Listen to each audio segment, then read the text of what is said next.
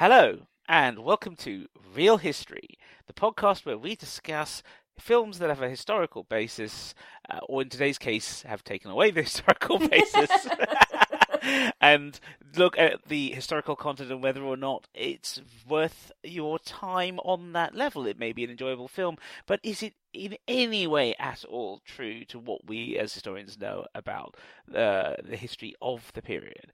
My name is Hugh David. I am your co-host and co-producer. With me is Jenna Pateman, who's just finished uni. Yes, indeed. Looking to carry on as an academic. Yeah, having finished. Possibly. Yeah, well, good. Our fingers are crossed for you. Thank you. So, so not just a co-host and co-producer, not just a finishing undergraduate, but also a member of the the Historical Association. Yes, and part of two different committees for it, and I actually am doing my big head office first committee tomorrow, so that's even more exciting. Good, Lots of things are happening at the moment. Excellent. Yes, indeed. Yes. The study of history never stops because history itself never stops. No.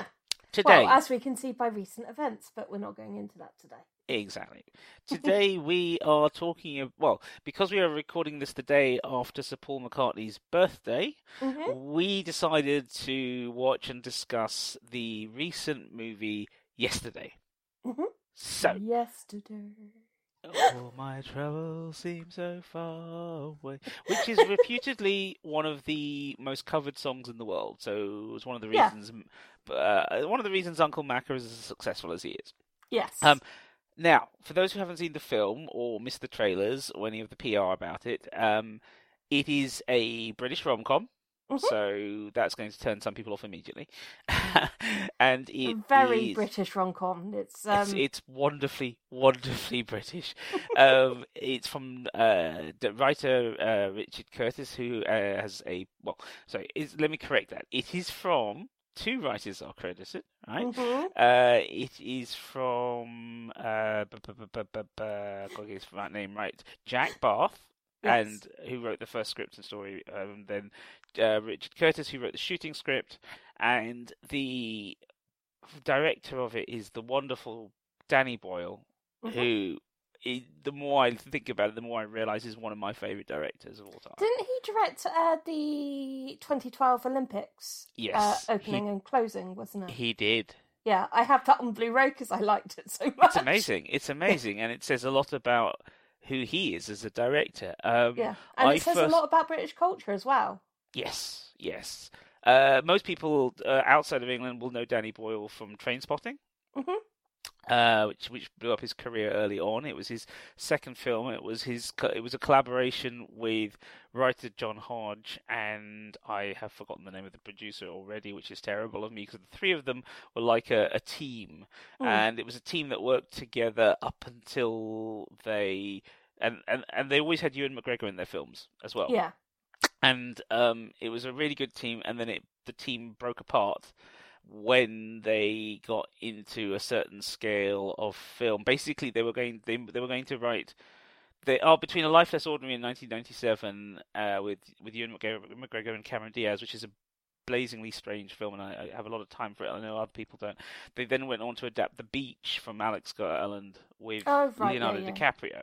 Yeah, somewhere in between that time, there was a falling out between this triumvirate of British talent. And I believe enough of it is now on record that you can research it and find out for yourself why these guys fell apart. Find out the tea. Yeah. Andrew MacDonald, that was the producer. Yes. Oh, okay. So the three of them. So something happened, and then since then, they've basically kind of, they've all carried on doing, they're all successful in their own right. And what's interesting is that they got back together again for the Trainspotting sequel. And I feel like I feel like there's an interesting kind of moment where, because Alex Garland is off doing his own stuff now, and I'm a huge fan of Alex Garland. Yeah. Actually, no, sorry, they didn't get. My apologies. They got back together earlier than that. They worked together on Trance, and they worked together on So they worked. They were an interesting team. Most people my age have seen Shallow Grave and Trainspotting and Life is Ordinary. They were a big kind of. It was a big kind of look at us, aren't we amazing? It's a British cinema amazing moment. And at the same time they were doing that, Richard Curtis, TV writer, famous for the Blackadders, Spitting Image, that sort of stuff. He wrote a wonderful comedy film in 1989, which is still one of my all-time favourites, called The Tall Guy. I'm not where Jeff Goldblum is a struggling actor in London. Oh, okay. It's a rom-com between him and Emma Thompson. Interesting. Oh, you should totally see it. A, it's wacky fun, and B, it has the funniest sex scene ever. Okay. It's so funny. It's so silly and so funny and so brilliant. Anyway, he went on to write for a number of specials like Hysteria 2, Comic Relief, French and Saunders. He and Rowan Atkinson stayed together, working together. After Blackadder, they worked on Mr. Bean together. But then he wrote Four Weddings and a Funeral in 1984. So and that was a huge hit as well, but that was seen as like the polar opposite. So you got Danny Boyle doing Trainspotting, which is grim and, weird and fantastical and horrible, and everyone's going like, oh my god, British cinema, rock and roll. And you get Notting Hill, which is about floppy-haired Hugh Grant and posh people walking around talking about weddings and things. Yes. And let's be honest, that kind of represented for a while the two extremes of British cinema. Yeah. It's kind of the two extremes of what Britain is.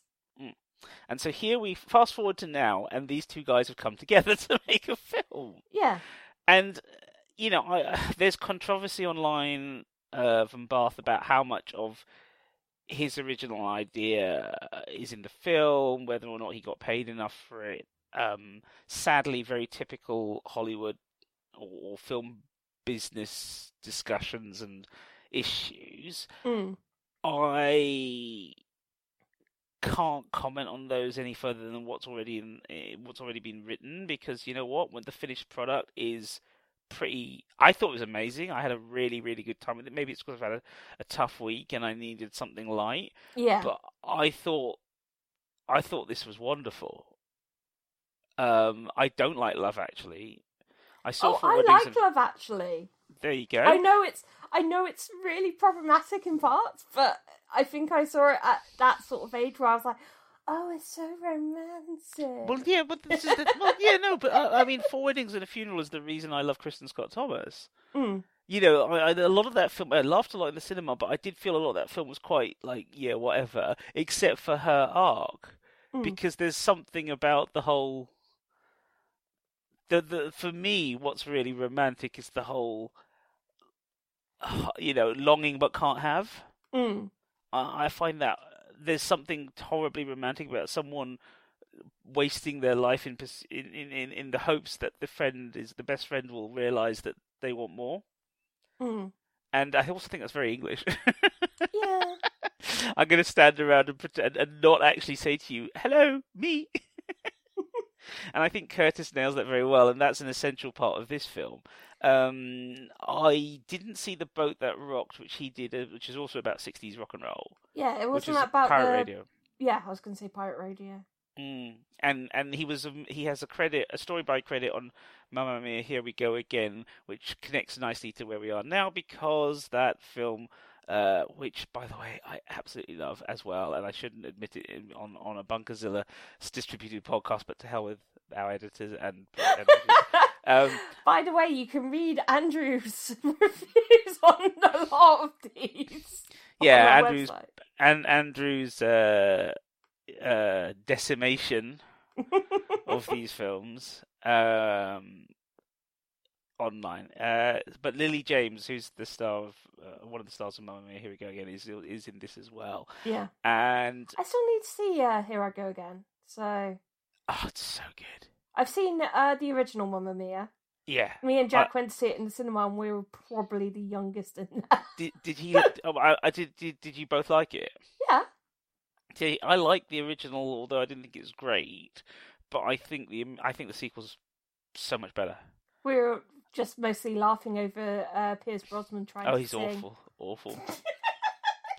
The thing about the sequel is, most of it is based around my favourite album, which is Arrival. Oh, So okay. there's that. So it opens with the opening song from that, which is one of my all-time favorite songs, and it closes with this opening with the closing track. So there's that. But Hmm. also, I think it's more of a proper musical. Like you can see the dance sequences clearly. Yeah. So anyway, and I I will also say I liked Mamma Mia before. Oh, I'm going to sound so hipster. Before it was a film, because I yeah, went to see it as a musical with my mum. So, hmm hmm, which is cool. hmm. There Yeah, was a no. woman that would not stop singing behind us. Well, to be fair, the only reason I watched the films was because my mum loves them, and it turns out my older nephew quite likes them, Hmm. and I was like, and I didn't really feel like anything else to watch that when we were all staying over there. This is age before lockdown, Yeah. and I was like, you know what? I spend all this time being rude about them. I should actually give them a go because I like the rest of the family. We grew up on ABBA. I love ABBA, Hmm. and I surprised my mum was absolutely shocked because I knew every word to every single song across both films. Yeah. I was like, yeah, but of course I do, Ma. You know, I ruined your original vinyl records with these by playing them all the time, scratch them to heck, and you know, I've owned them on cassette, no, I've owned them on vinyl, cassette, CD, and then the reissued CD set, Hmm. which I now have MP3s from. So, you know, it's been around me all my life, even when I was long before I became a heavy metal teenager and then came out the other side, you know. So anyway, so yesterday sort of kind of falls in a similar place in terms of being a rom-com, in terms of being a sort of semi-musical because it's based around Beatles songs and Mm-hmm. and the emotions and it all kind of connects, but it has,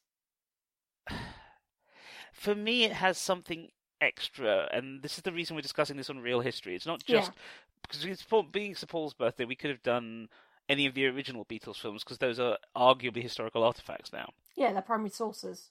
Yes, but I think what I wanted to see something recent, but I wanted to see something that reflects on the nature of the history of the Beatles. Mm. And the thing about yesterday is it posits a world in which the Beatles have been forgotten. Yeah. Now, this is interesting because those of us who are used to time travel, fiction, and alternative universe sci-fi and fantasy are quite used, and video games for that matter, comic Mm. books. We're quite used to the idea of saying "what if." What if is a really fun phrase. Yeah, but the thing is that a lot of people don't realize there is an aspect of historiography that is actually quite seriously about this, and it's called counterfactual history. Mm. Now, there are people who argue against it more very recently. For example, in the Guardian in 2014, there was a big screed against whether about it having any value from historian Richard J. Evans. But then, you know, you also have other historians for whom it's considered, who you say how useful the notion has been. What do we mean by counterfactual history? Because it is slightly different from straightforward alternative universe stuff. Mm. It is the idea that we are going to take a moment in history and we are going to examine the history around that moment and look at whether or not we can learn anything by tweaking the events one way or another. I think one of the most famous sort of examples of this that people like to discuss of what if you went back in time and killed baby Hitler? Yeah. What would have changed? Yeah. So, And yeah. of course that begs all sorts of questions because given the amount of other people involved in the creation of the Nazi Party, without him as a charismatic leader, would they have found someone else? Yeah. Would they have proceeded to function, or would there have been like a number of rebellious political groups under Weimar and simply found themselves squashed? Yeah, a different group could have come up during the time. Exactly, all kinds of possibilities. Now, the thing about doing this from a historical angle is we're doing it to consider the reality. Rather than get lost in the fiction. What we're really trying to do here is look at a specific thing.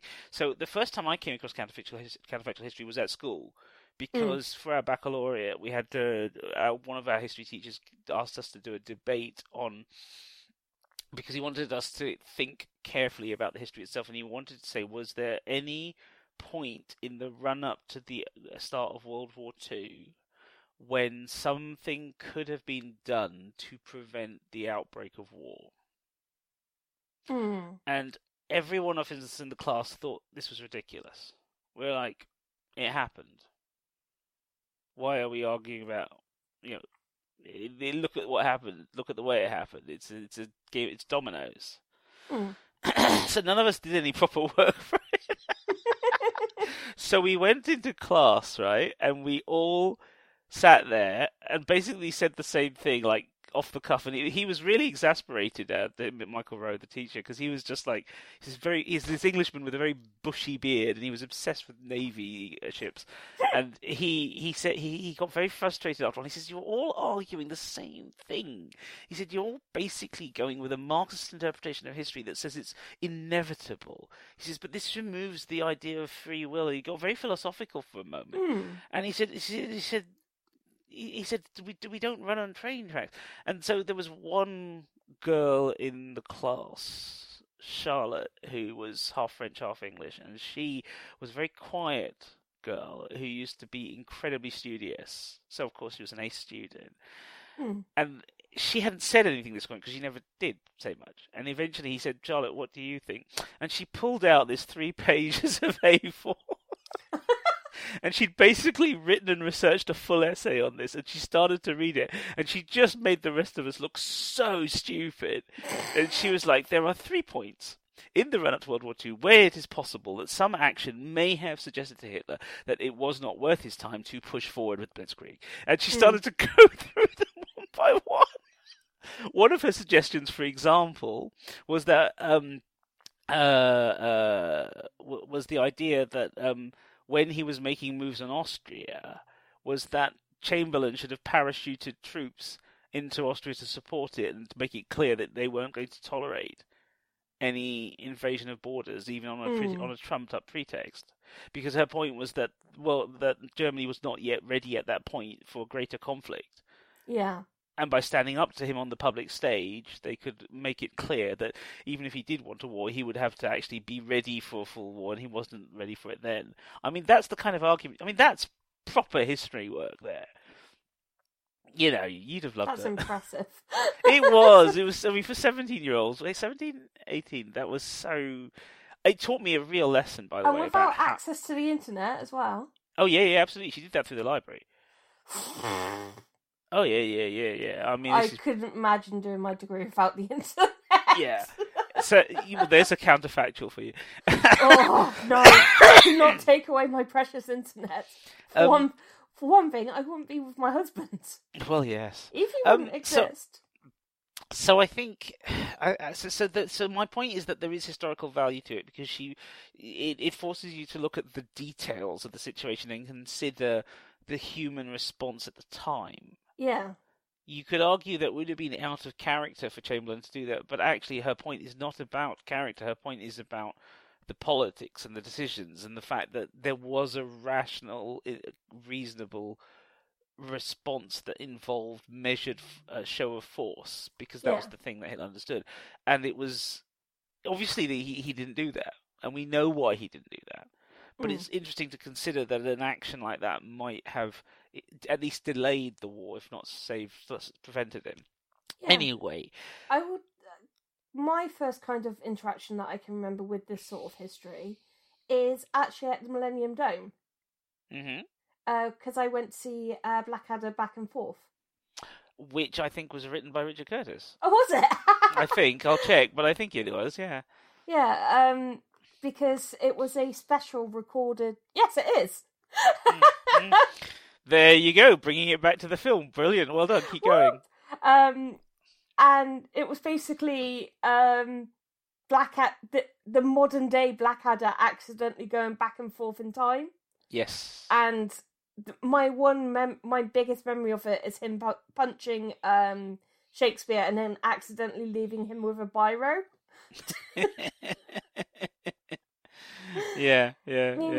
I think that's what the silly time traveling fun, like, I think they've done it in The Simpsons as well, where Homer accidentally travels back to the prehistoric time and steps on a butterfly, and then everything's changed. And yeah, it's a trope. It is a trope, and it's just, let's have some fun. Well, and this is the thing. So with Yesterday, I feel like everybody goes in thinking this is going to be simply fun. Or they go in thinking, oh, this is going to be counterfactual history. What would a world be like without the Beatles? And the film does neither. Yeah. The film is a rom-com first. And I think that's actually really important because, as Danny Boyle says in the extras, the essential message of the Beatles songs is all you need is love. And it's about love. And it's about the value and importance of love. And Octopus's Gardens. Well, okay.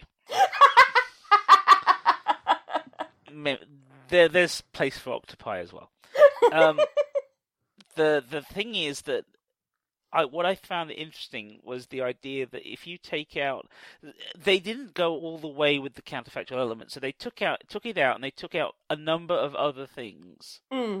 So and here's the thing: Richard Curtis has form on time travel stuff. Yeah, because he wrote about time, but he's also written. He wrote the Doctor Who comic relief in the mid-90s that had Rowan Atkinson in it, and he wrote, of course, what is now one of the greatest episodes of Doctor Who ever, which is The Doctor and Vincent. He wrote that one? Yes. And in some ways, this is That made me cry. I know, it's an absolutely brilliant piece of work, and it always makes me cry. I think this is, I feel like this version of it. Jack Bath's version would have been quite different. This version feels almost like the what would have happened if Curtis did another Doctor Who episode. Right? So because here's the thing: the one single thing I don't like about this film. I can't believe that is one thing, but that's probably why I think it's perfect, because there's still something wrong with it. Is that, and this is a huge spoiler, people. Spoiler warning. Beep, beep, beep. Spoiler warning. Sorry. Do we need a spoiler warning on a history podcast? I'm spoiler warning the film, not history itself. I know, but still. Okay. Is the fact that they never, at the end of the film, does not end with any explanation as to how and why this change in history has come about. No, it's just like, okay, it happened. And I feel like if this was a Doctor Who episode, that would have been the third act. Yeah, if you think of it in American structures of 3 acts, we would have had Act 1, guy wakes up, discovers world is different. We would have had the bit with we would have had exactly the bit at the beginning where everything goes dark, right? And then the thing is, if everything had gone dark and I was cycling down an Essex road, I just thought it was Essex. Yeah, that's stuff like that happens in Essex. Well, that's the other thing so that's the other thing I like about it, but I'll come back to that in a minute. So and then after that, when everything's gone strange and this guy's become successful, the Doctor and his companions would turn up and go, "Oi, what's going on?" Yeah.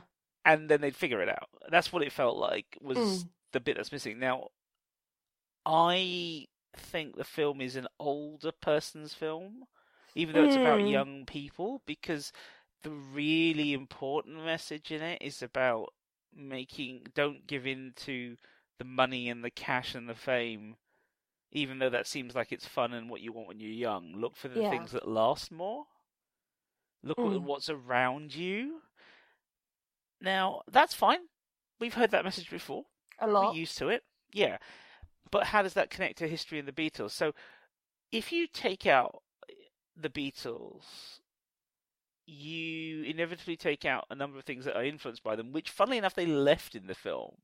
Like, they take out Oasis, which is just one big joke. But they leave in Pulp.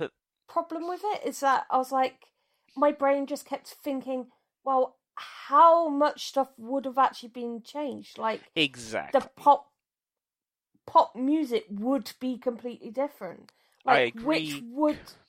Which would have been the bands that would have taken over? Would it have been something like the Rolling Stones? Well, the Stones are still there in the film. Yeah, I so know, I but suspect at the it is same time, them. would they have a different trajectory because the Beatles weren't there? Well, this is the thing, right? This is what I mean about it being like a Doctor Who episode, because it doesn't. There's clearly stuff happening, and there's no explanation for it because the film's not interested in it. Yeah. And I agree with you. I think it's a bad example of counterfactual history because it doesn't explore fully the idea of what the world is like when you remove this particular set of events and interferences and motivators. You know, it's bad counterfactual history. In the end, it has a very, very simple message. You know, these songs are so important to so many people. They're better off in the world than not. Yeah, which is I can agree with. Yes, we can all agree with it. But if it was going to do counterfactual history more interestingly, I think it would have been. Yeah, I think you're right. I think it would have gone deeper. It would have. They keep saying it's not just the Beatles that go missing. He keeps finding things that aren't there. So Coca-Cola's not there. Cigarettes Cigarettes aren't there. Harry Potter. That's the best joke at the end. Which is really topical right now. I was about to say, I can see a lot of people right now interpreting that end in a positive way. As a person that has a Harry Potter tattoo, there's a really funny alternate ending in the film where she's standing at the window, and she says the line, and he goes, "Who?" And she that goes, would have been amazing. And she goes, Harry Potter. And he goes, nah. And then you get the look on her face, and then you see her. She goes, "That's okay." And you're like, "Oh, she's gonna do it." It's that apparently Susan Silverman gave them that joke. Yeah, which is cool. So yeah, none of these things, none of the consequences are examined in quite the same way, other than the idea that people have never heard these songs, never been affected by them, never been moved by them. Yeah, it felt like that they took out Oasis because they said the Beatles were a direct influence. It's a joke. Yeah. It's basically saying, it's kind of rude. It's a rude joke in some ways to the Gallaghers, because it's basically saying, you don't exist without them, which I think is a little unfair. But yeah, I think it's also ironic that Coldplay and Ed Sheeran still exist in this year. Yeah. Especially Ed Sheeran, who's just about. Well, apparently he and Curtis are friends, and apparently a lot of Curtis's version of the story is based around Sheeran's own life. Oh, okay. Sheeran was saying that this is pretty much his story with his wife and with his partner, rather, and his agent's very different. To go back to teaching. Well, you can see why I love this film, right? Because it's got school teachers who want to do more than being teachers, and it's got a lead who is a young Indian male in Britain, who, by the way, has got the coolest parents. Even though they're completely uncool as characters, he's got the coolest actors as parents. Because he's got Mira Sayal and Sanjeev Bhaskar. Yes. It's like, Sanjeev is so funny. What was it, the show that they used to do? Goodness Gracious Me. Yes, I used to watch that. And I still remember the sketch about them going to a pub and going, chips? How people do pop and toss. Yeah, exactly. It's genius. It's genius. We want 12 bread rolls. I think that might be too much. Hey, who asked you? No, star video. It's a genius sketch. They're great in it, and as you say, the whole thing's based around Suffolk, even though it flies off to Moscow and goes off to LA and Essex. And Essex, and it opens in Clacton on Sea. What? Right? It's like, why are we here? No, but isn't that cool? Like that's one of the things I miss. You and I have been doing so many American films. It's like, it's nice to see a film set somewhere we actually know. In a world we know, with people doing things we do. Yeah, I actually showed Jack the opening, and he went, "Wait a minute, I recognise that's Clacton." Exactly. That means we've had 2 films that open in Clacton now. What was the other one? Kinky Boots. Oh, yes. Well, to be fair, aren't both produced by the same company, Working Title? They're probably like, oh yeah, we know where we can go for this. So coming back to the counterfactual bit, the history bit, I think it's kind of... It made me think a lot about life choices, why we do things, what the business is about, but it also made me think about the idea that, because I quite like the idea that the world isn't so completely ruptured by the absence of this one band's music. I think that's kind of slightly more realistic in some ways, because it's basically saying, look, this is important to some people. It's influential to some people. It's not actually maybe as important as people realise, because there's a lot of people who didn't know the music. It's if you step outside the media bubble, and if you step outside the world of radio, there's a lot of people who didn't like them. There's a lot of people who didn't like the music that came with them. But also, they were internationally famous in an earlier era, before the internet. But, they had a strong connection to India. They went there, they visited there, they came back and brought a lot of ideas from there to England. They were fashionable. They were that was an important aspect as well. So, and when you, sorry, they were handsome. Yes, and I think it's interesting that when you look at the kind of... Because there are days that as I get older, I feel like you see certain influences recede really far back into the past. And there's a lot of stuff around in Britain today, which in the world that yesterday itself is set, where you look at it, it almost feels sometimes like this time period didn't happen. And considering the kind of government we've got now, I almost feel like there's also people who don't want it. They want to get rid of it and push it all under the world that the cultural world that was brought in by this explosion of rock and roll and 60s sort of counterculture and all that thinking. There's such a huge, strong narrative trying to push all that away right now. Yeah. And what came with it. The way the things that happened that helped push feminism forward, or the things that happened that helped, chip away at racism as an edifice, I feel allowed like the gay movement to take hold. Right, and I feel like while they didn't go that far, because they could have, it's a Danny Boyle film, I kind of wondered if he would have gone that far. There's a lot of like clever casting ideas and little things here and there where you're kind of like, what? This is the England now, but this is a little bit like a world without the Beatles sometimes. And what's going to happen when we do get to that point? Because there are some people out there who never listen to their music, who've never heard their music, who've grown up entirely without it.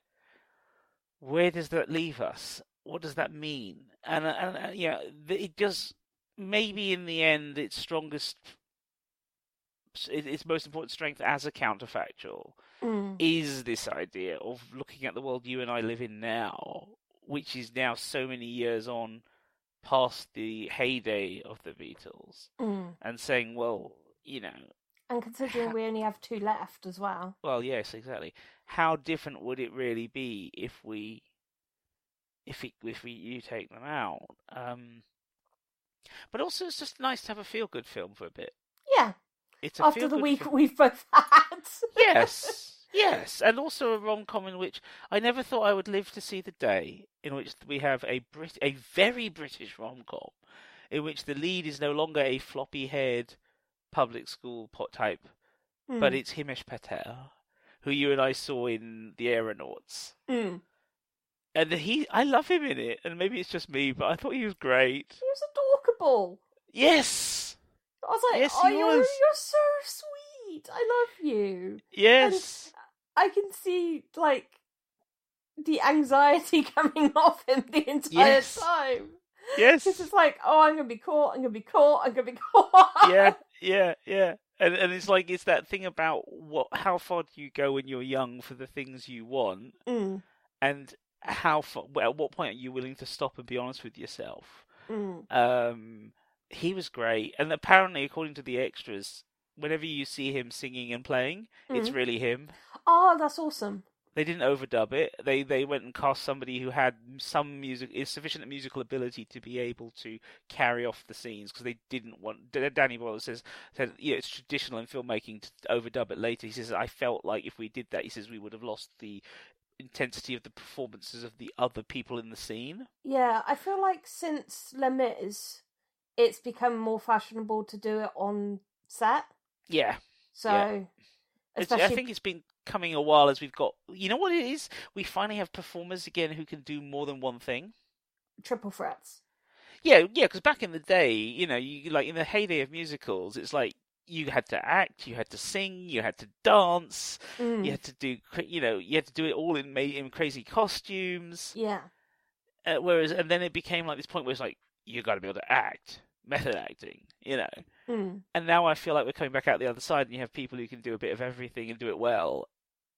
But the other thing is, I love the fact that yes, he's a dork, but it also says a lot of. There's something for me really accurate about the English, the relationships. There's things that his best friends are terribly rude to him about, which he just takes on the nose, but which you can see are really eating away at him inside. Yeah, and I remember some of those things because they're things where they're not intentionally aimed at him in terms of race. They're just aimed at him in terms of person. But it's easy to feel that it's race because you are the only person there looking like that. Because when they make jokes about him being, it's not when so after his accident and his face is all mashed up and he's broken tooth. Yeah.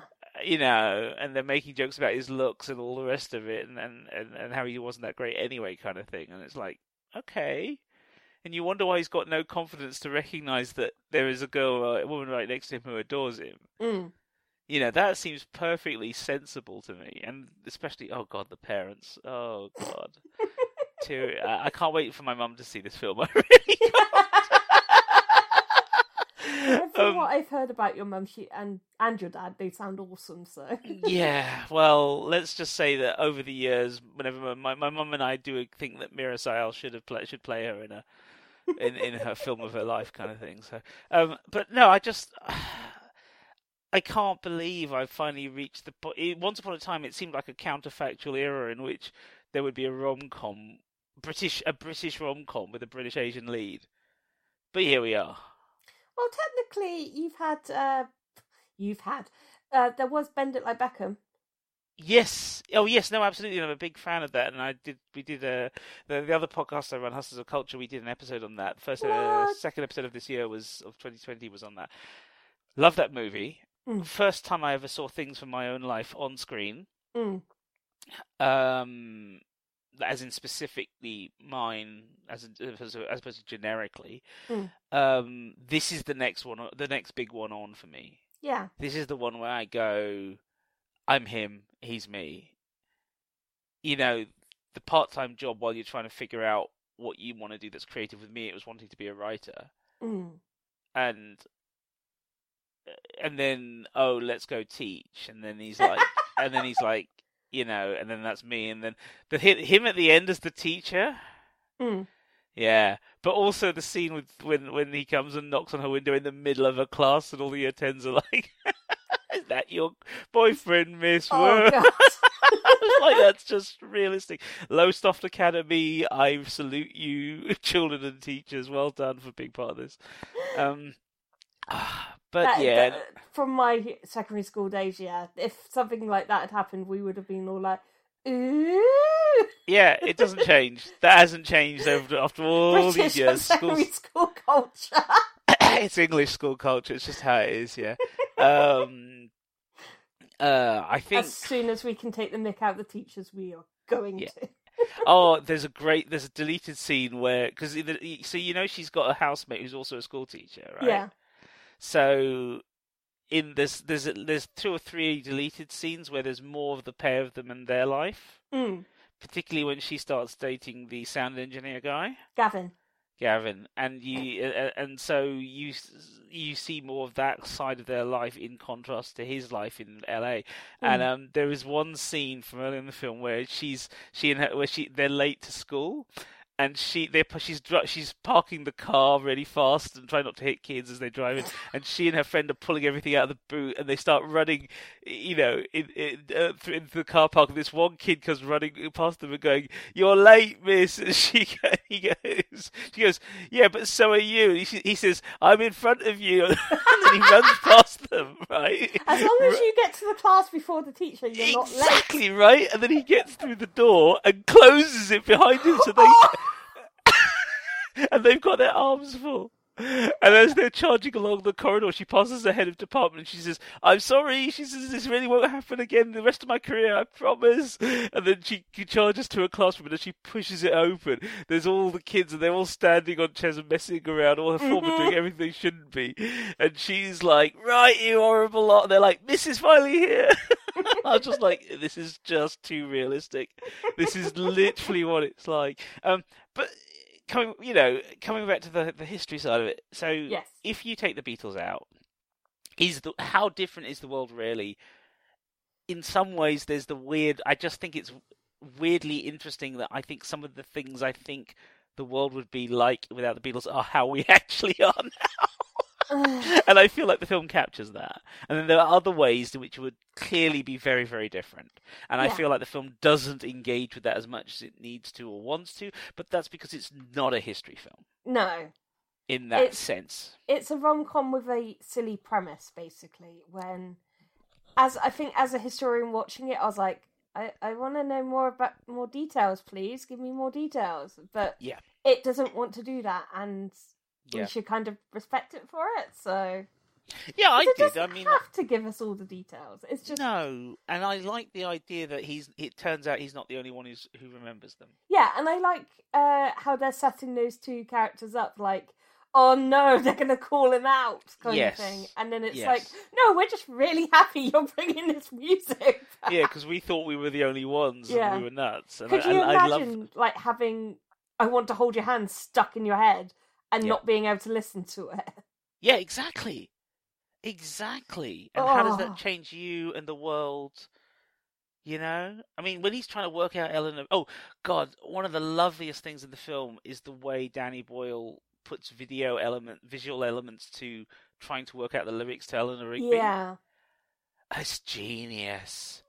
I love those scenes where he's like trying to remember the lyrics.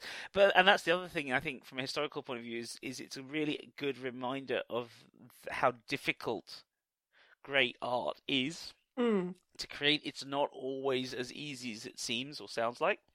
Hey, dude. Yeah. Yeah, exactly. That entire scene is a perfect reflection of it. When Ed Sheeran is like, how do you work this out? And he's like, how do you get your inspiration? And he clearly hasn't got any. Yeah.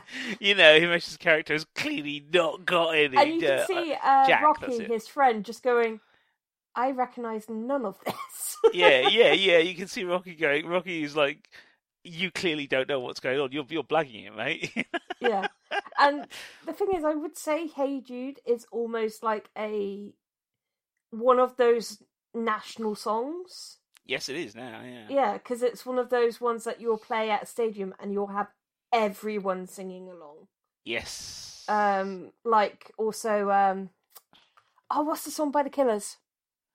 Mr. Brightside. Yeah. Yeah. Yeah. Everyone knows it. Everyone knows how to sing it. Yeah. Like, I'm not even... that later period of the Beatles is not my personal favourite period of their work, but several years ago when BBC Red Button was playing one of...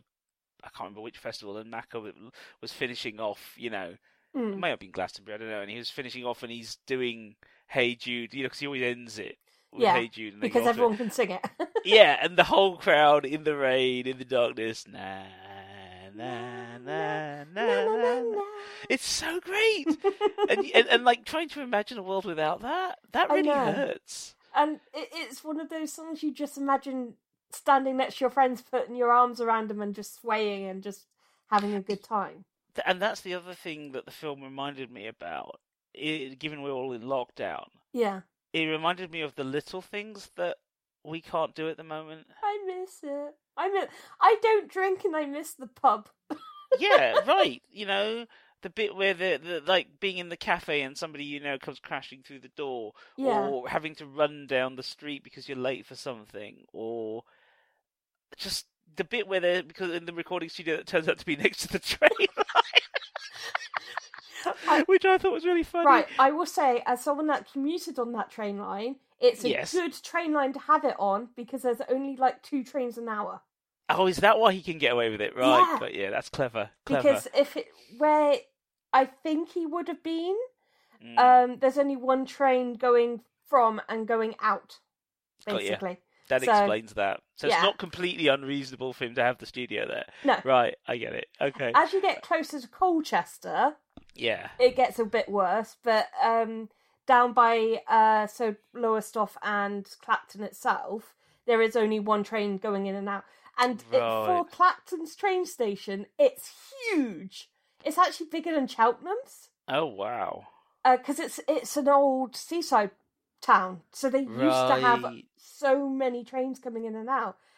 And then it just has, on the signpost, the timetable, it's just train at 11:23 is the train to London Liverpool Street. 12:23 London Liverpool Street. And that's it. Yeah. So, how times have changed. Mm. I mean, the other side of it I found interesting from a historical point of view, there's 2 quite clever things, I thought. One is the way they mimic moments from the Beatles' own history. Mm. So, like the first time... the girls going crazy and chasing him. Yeah, straight out of A Hard Day's Night. So well done, so funny. Really enjoyed it. I love that the score, Daniel Pemberton's score, is so good because he keeps weaving in little bits, little fragments and phrases of relevant Beatles tracks to support the emotion at the moment. Yeah. And so there's really a point in the film where you are completely away from a Beatles track. And I also have to give credit to Ed Sheeran for being brave enough to have his own songs feature in a film. Where he has to be compared to the Beatles. Well, it's just the look on his face when he come. Oh, what was the song he came out with after? Oh, Penguins, the one after the 10-minute competition. Yeah. Yeah, it's Penguins. It's called. Yeah. What's the song that? Patel's. Oh, The Long and Winding Road. Yeah. Jack does. Yeah. Yeah, and he's just like, don't vote, don't. Yeah. Well, he was in the extras. Sheeran was saying that it took him a lot longer than 10 minutes to write it. That's the song. He said that was a song he had written for a 3rd album, and it didn't go on it, so he brought it out for the film. And he said it took him half an hour to write that. He said, "There's no way you're doing Long and Winding Road in 10 minutes." He says that's just not possible. Well, I know another song I think he wrote in half an hour was the song he used for The Hobbit 2. Oh, really? Yeah, because he happened to be in New Zealand. Right. So he went and visited the set of Hobbit because you would, if you can. And he's in it, isn't he? No, he's not in it. It's just a song. Oh, okay. I thought he was in it somewhere. No, he's his only 2 credits I know of is this Game film of Thrones. and Game of Thrones, where it's just like, what? Why are you here? It was a bit odd when he turned up in that, wasn't it? Like, oh, and it gets confirmed that he got killed off screen. Something like that in the 8th season. Can I just finish? Given that sorry.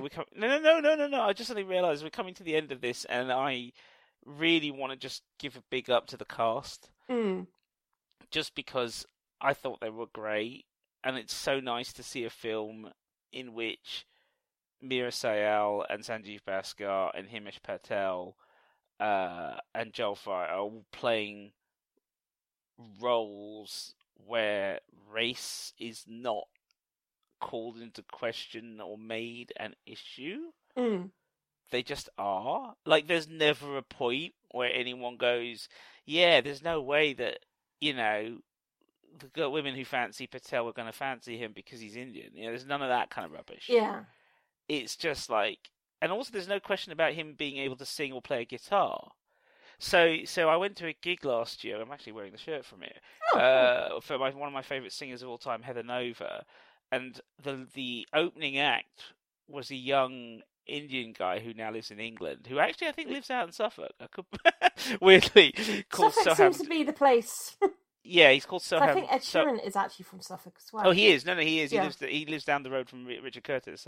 So Soham Day is the name of the singer-songwriter. Look him up. He's done a 4-track EP. It's really good. I'm a big fan.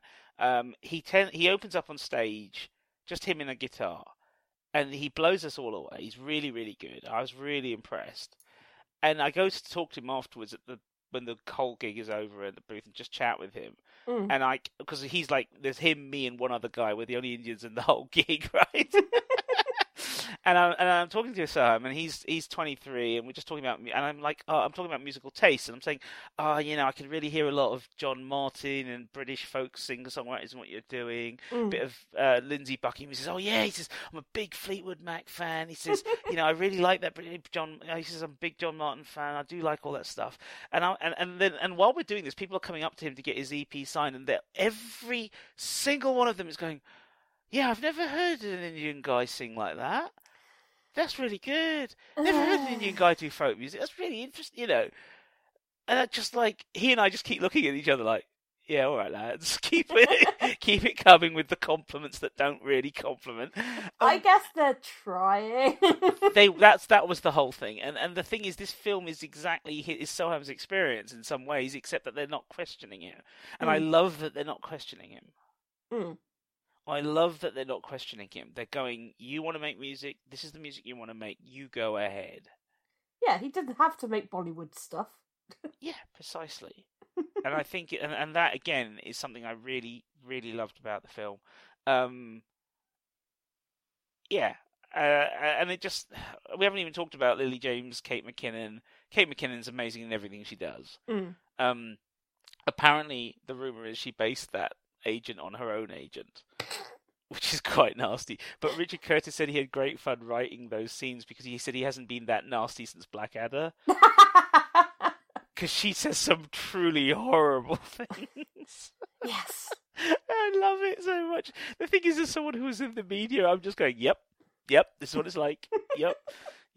Do you want the poison chalice? I'm bringing you money. The correct answer is yes. I was just like, just her face when he basically releases it to Creative Commons. Oh, so brilliant. So brilliant. The way she starts, the way she's just so rude about everything when she's in England. Yeah, I did love the fact that is basically what he does with the music, because he's like, I didn't write this. So have it. It's Creative Commons now, and it's like, that's unlike amazing. the actual Beatles licenses from Apple Music. Yeah. Which were belonging to Michael Jackson at one point. Yes. Because there's a lot of there's a lot of ironies built into this, Yeah, because Michael Jackson took Paul McCartney's advice of buying up other people's music. And bought his. And brought his. Yeah. I remember when that happened. That was after they did, what was the name of the duet they did together?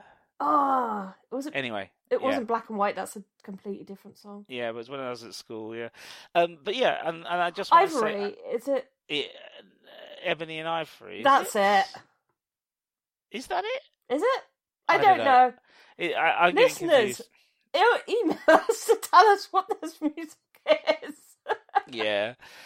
So yeah, I think anybody who hasn't seen this, I think if you want something that is a well-made, fairly smart rom-com, but which is built on a particular historical counterfactual that it then doesn't really explore because it's more interested in the personal. Yeah. This is a good film. Maybe you could just imagine Doctor Who going on in the background. Well, I kind of did, because then we would have had a resolution to the historical side. Yeah. And one of these days, that is other alternate history is stuff like Doctor Who and. Doctor Who. It was built into its remit because when it was created, it was originally created as a kids show that was both entertaining and educational. Yeah. So the idea was that ending up in the historical periods would allow you to create historical dramas. For most of the earlier seasons, the very, very early seasons of Doctor Who in the 60s, the historicals were not sci-fi. They were historicals. You turned up in a historical period, and the adventure happens because of the people at the time. Yeah. Whereas these days, for the last, I don't know how many decades, it's now traditional that in Doctor Who, if you turn up in the past, there's an alien or somewhere, or a robot somewhere, or something else happening. I will still say, because of everything that's been going on, I've been teaching Evie about racism and stuff, and I've done some lessons on Rosa Parks. And the Rosa Parks episode, It's stunning. It's stunning.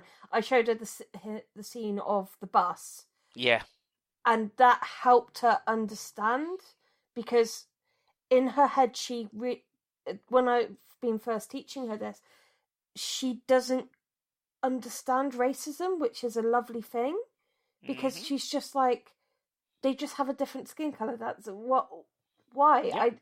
And although she recognizes that two of her godparents, so you and Desmond, have different skin tones, it doesn't matter to her. So, because I still remember your happiness when I said to you that when she was describing godparents, she described you as the one with the hat. Yeah, so, that's cool. I'm down with that. And she has a rad t-shirt, so. No, I love. Well, I think that's really. I think that's. She is. It is entire. Evie will be. It's possible that Evie will be like Lily in the film. Yeah. It's not going to be color's not going to be what matters. It's going to be about people. I just hope that she's smart enough to not fall into the wrong column for years. Yes. So. Can I just say also, as a fan of the Kristen Scott Thomas storyline of Four Weddings and a Funeral, this feels to me like Curtis going, right, what happens if we give her the lead role, kind of thing. And it doesn't. It's not like a problem that it's Lily James. I could watch. She's her adorable. Right now. She's just amazing. I am becoming a huge fan of hers now. She was really good in Downton. Sorry? She was really good in her part in Downton. Yeah. No, well, this is the thing. I mean, I think all the Downton people are ending up doing really, really interesting things. And all of them seem to slowly be appearing in Disney remakes. Yeah, there is that, which is interesting. I didn't see the War and Peace adaptation she was in. I'd like to see that. And she was okay in Baby Driver, but I think they didn't. I think Edgar Wright wasted her a bit. But I thought she was amazing in the Mamma Mia, Here We Go Again, and Now and Yesterday. So I'm gonna have to dig out a couple of other things she's done and see her in them. But no, that was just there's moments of she's the heart of the film. Yeah. And there's moments between them that are so like things I've been through. It's just horrible. I was just like, you idiot, Jack, you idiot. And then when things are finally happening and she's really good about it, I was like, you idiot, Jack.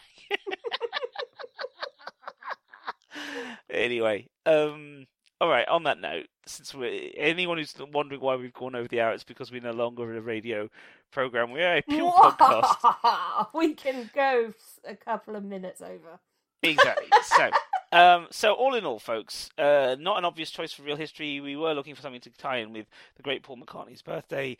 I think it's interesting that the film posits a counterfactual. It doesn't explore as much as it could, but that's fine because it's not meant to be a counterfactual history piece. It's meant to be an entertaining rom-com, and I think it's really, really good that way. I found it entertaining. For me, it's so it feels so personal because of what it does with Indian actors and modern Britain. Yeah, and which is teaching. Completely understandable. Yeah. No, for me, and because I know the Beatles song so well, because when I left Britain as a kid and we moved abroad, returned to abroad, I should say, my dad is a way of, because me and my brother were both very, very unhappy at the idea we were leaving England at the time because it seemed permanent. My dad bought me as a present, because I was getting into music and records and stuff, and my dad bought me a box set of cassettes, and it's the complete Beatles career. It was all of their albums in a fake leather box set that had their signatures in gold on it. Ooh! I know, it was really nice. It was the cassettes, and my dad bought it to me and said, "I think you should start listening to these guys. This is, because my mum and dad loved them and that sort of stuff." So when we went to Botswana, that's where we moved to, and it was quite. At the time, there wasn't a lot there. Like the only TV you had was from piped across from South Africa, and the radio was South African. There was a little bit of local stuff, not a lot. There was one cinema that just showed old reruns, and it was only when we got a video store that things kind of really perked up. And so I pretty much spent most of my time listening to cassettes and vinyl that we could get hold of, and so I looked at these cassettes, and this is where you can tell I was going to become a historian, because I noticed that on the back of each cassette there was a copyright date, and I was like, oh wait, these happen. There's an order to this. So I put them in order and started at the beginning. So I discovered the Beatles in the order of their music. Yeah. So I like you would have if you were listening to them. I still remember the Beatles Rock Band game. Oh, that's a good one. And the fact of they went through their time. So you actually started, what was the bar called? The Underground Bar. The one in Liverpool, the Cavern. Is it the Cavern? I think it's the Cavern. Yeah. You start in there, and you slowly sort of work your way up. Although, unfortunately, it's my singing, so it didn't go very fast. But, I think it's interesting that one of the things that the film made me consider was the complexity of what they achieved and how they worked their way up from being a skiffle band into a rock band, into a stadium band, into a studio band. Yeah. And how they gave up touring and just focused on making nothing but music and literally went all in on the art. I remember when them saying at one point that they didn't do stadiums and stuff anymore because they couldn't actually even hear themselves. Yeah. And they were like, we just want to make the music. Yeah. I think that's why a film like this can allow itself to worry only about the art of it. Because that's ultimately what they were doing, was they got focused on the art.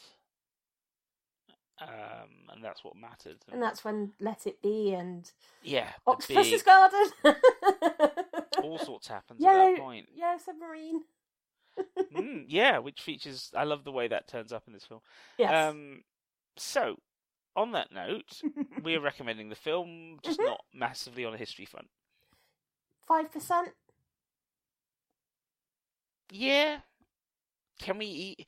I guess. Can we even give it any percents, given it's a modern day set rom-com? I don't know. I suppose the counterfactual bit with all the weirdness of not having certain things there. And you do see John Lennon.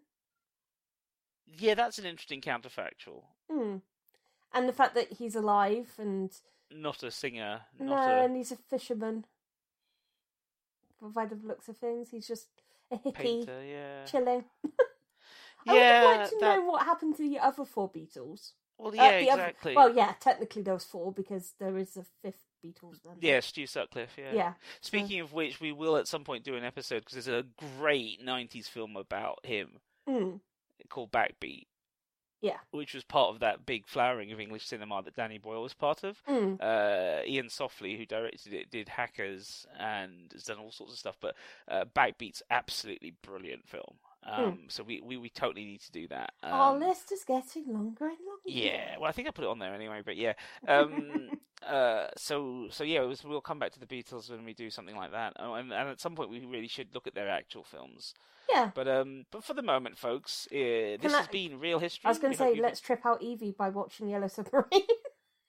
Hey, well, that's what I loved as a kid. It's one of the best films when you're a kid. Seriously, because you don't need, it doesn't trip you out because it's just a big colourful cartoon with weird things. It's like everything else on TV. It's brilliant. It's one of the best things. It's only when you're an adult you're like, wait, what the heck was that about? But as a kid, it's just like, this is cool. It's like Pink Elephants on Parade and Dumbo. I love that. When film. You're a kid, you just accept it. So the thing we really need to do is really give it a score, because it's been, we've discussed it all the way through. We're very aware that there are things to like about the film as a rom-com. Yeah.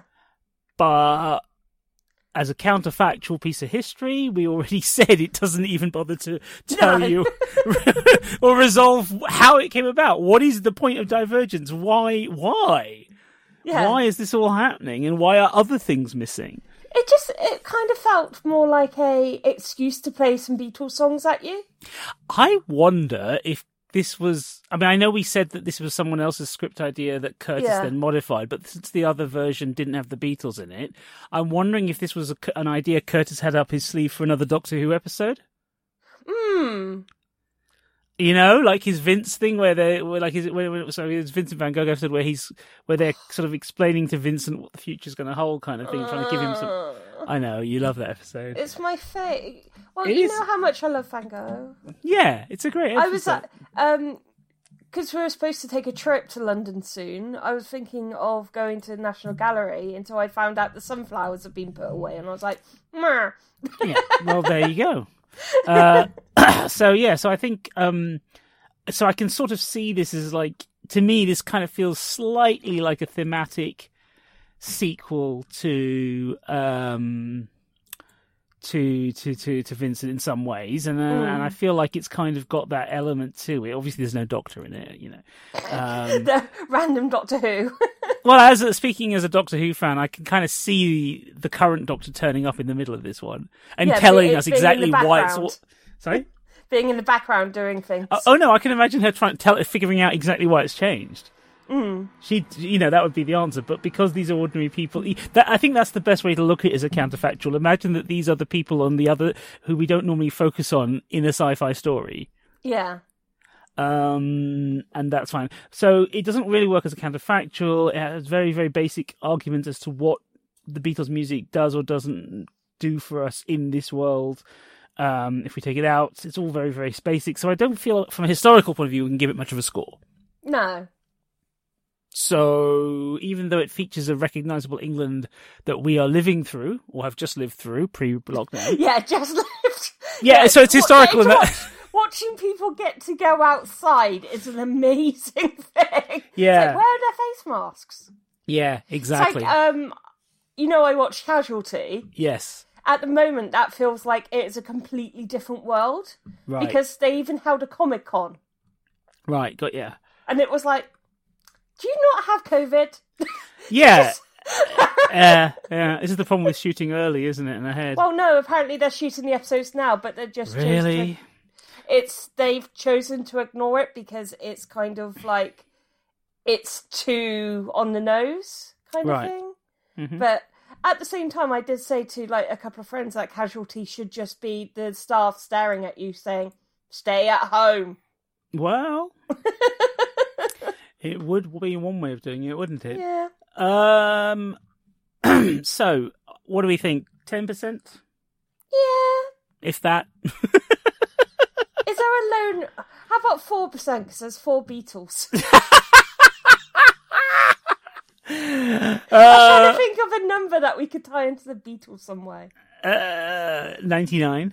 Revolution number 9. Number 9. God. Number 9. Yeah, so 9%. The only way I've actually heard that song is through The Simpsons. Oh, right. Okay. Because I've never bothered to listen to it. Well, to be fair, I suppose if this film does get more people to try out the music, I'm okay with it. Yeah. Although, that's a good clue for our next episode. Oh, is it? Yeah. Okay. Next week's episode is the last one of season 2, isn't it?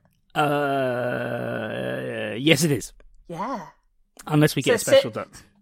So there's a clue with Simpsons. Exactly, that's true. Very good point. So if you're listening to this out of order and in the future, this will have meant nothing to you. No.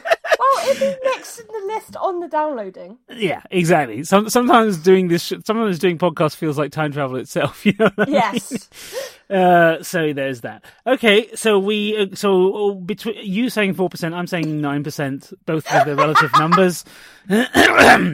But don't anyone dare think we think this is 49% historical, because it's not even.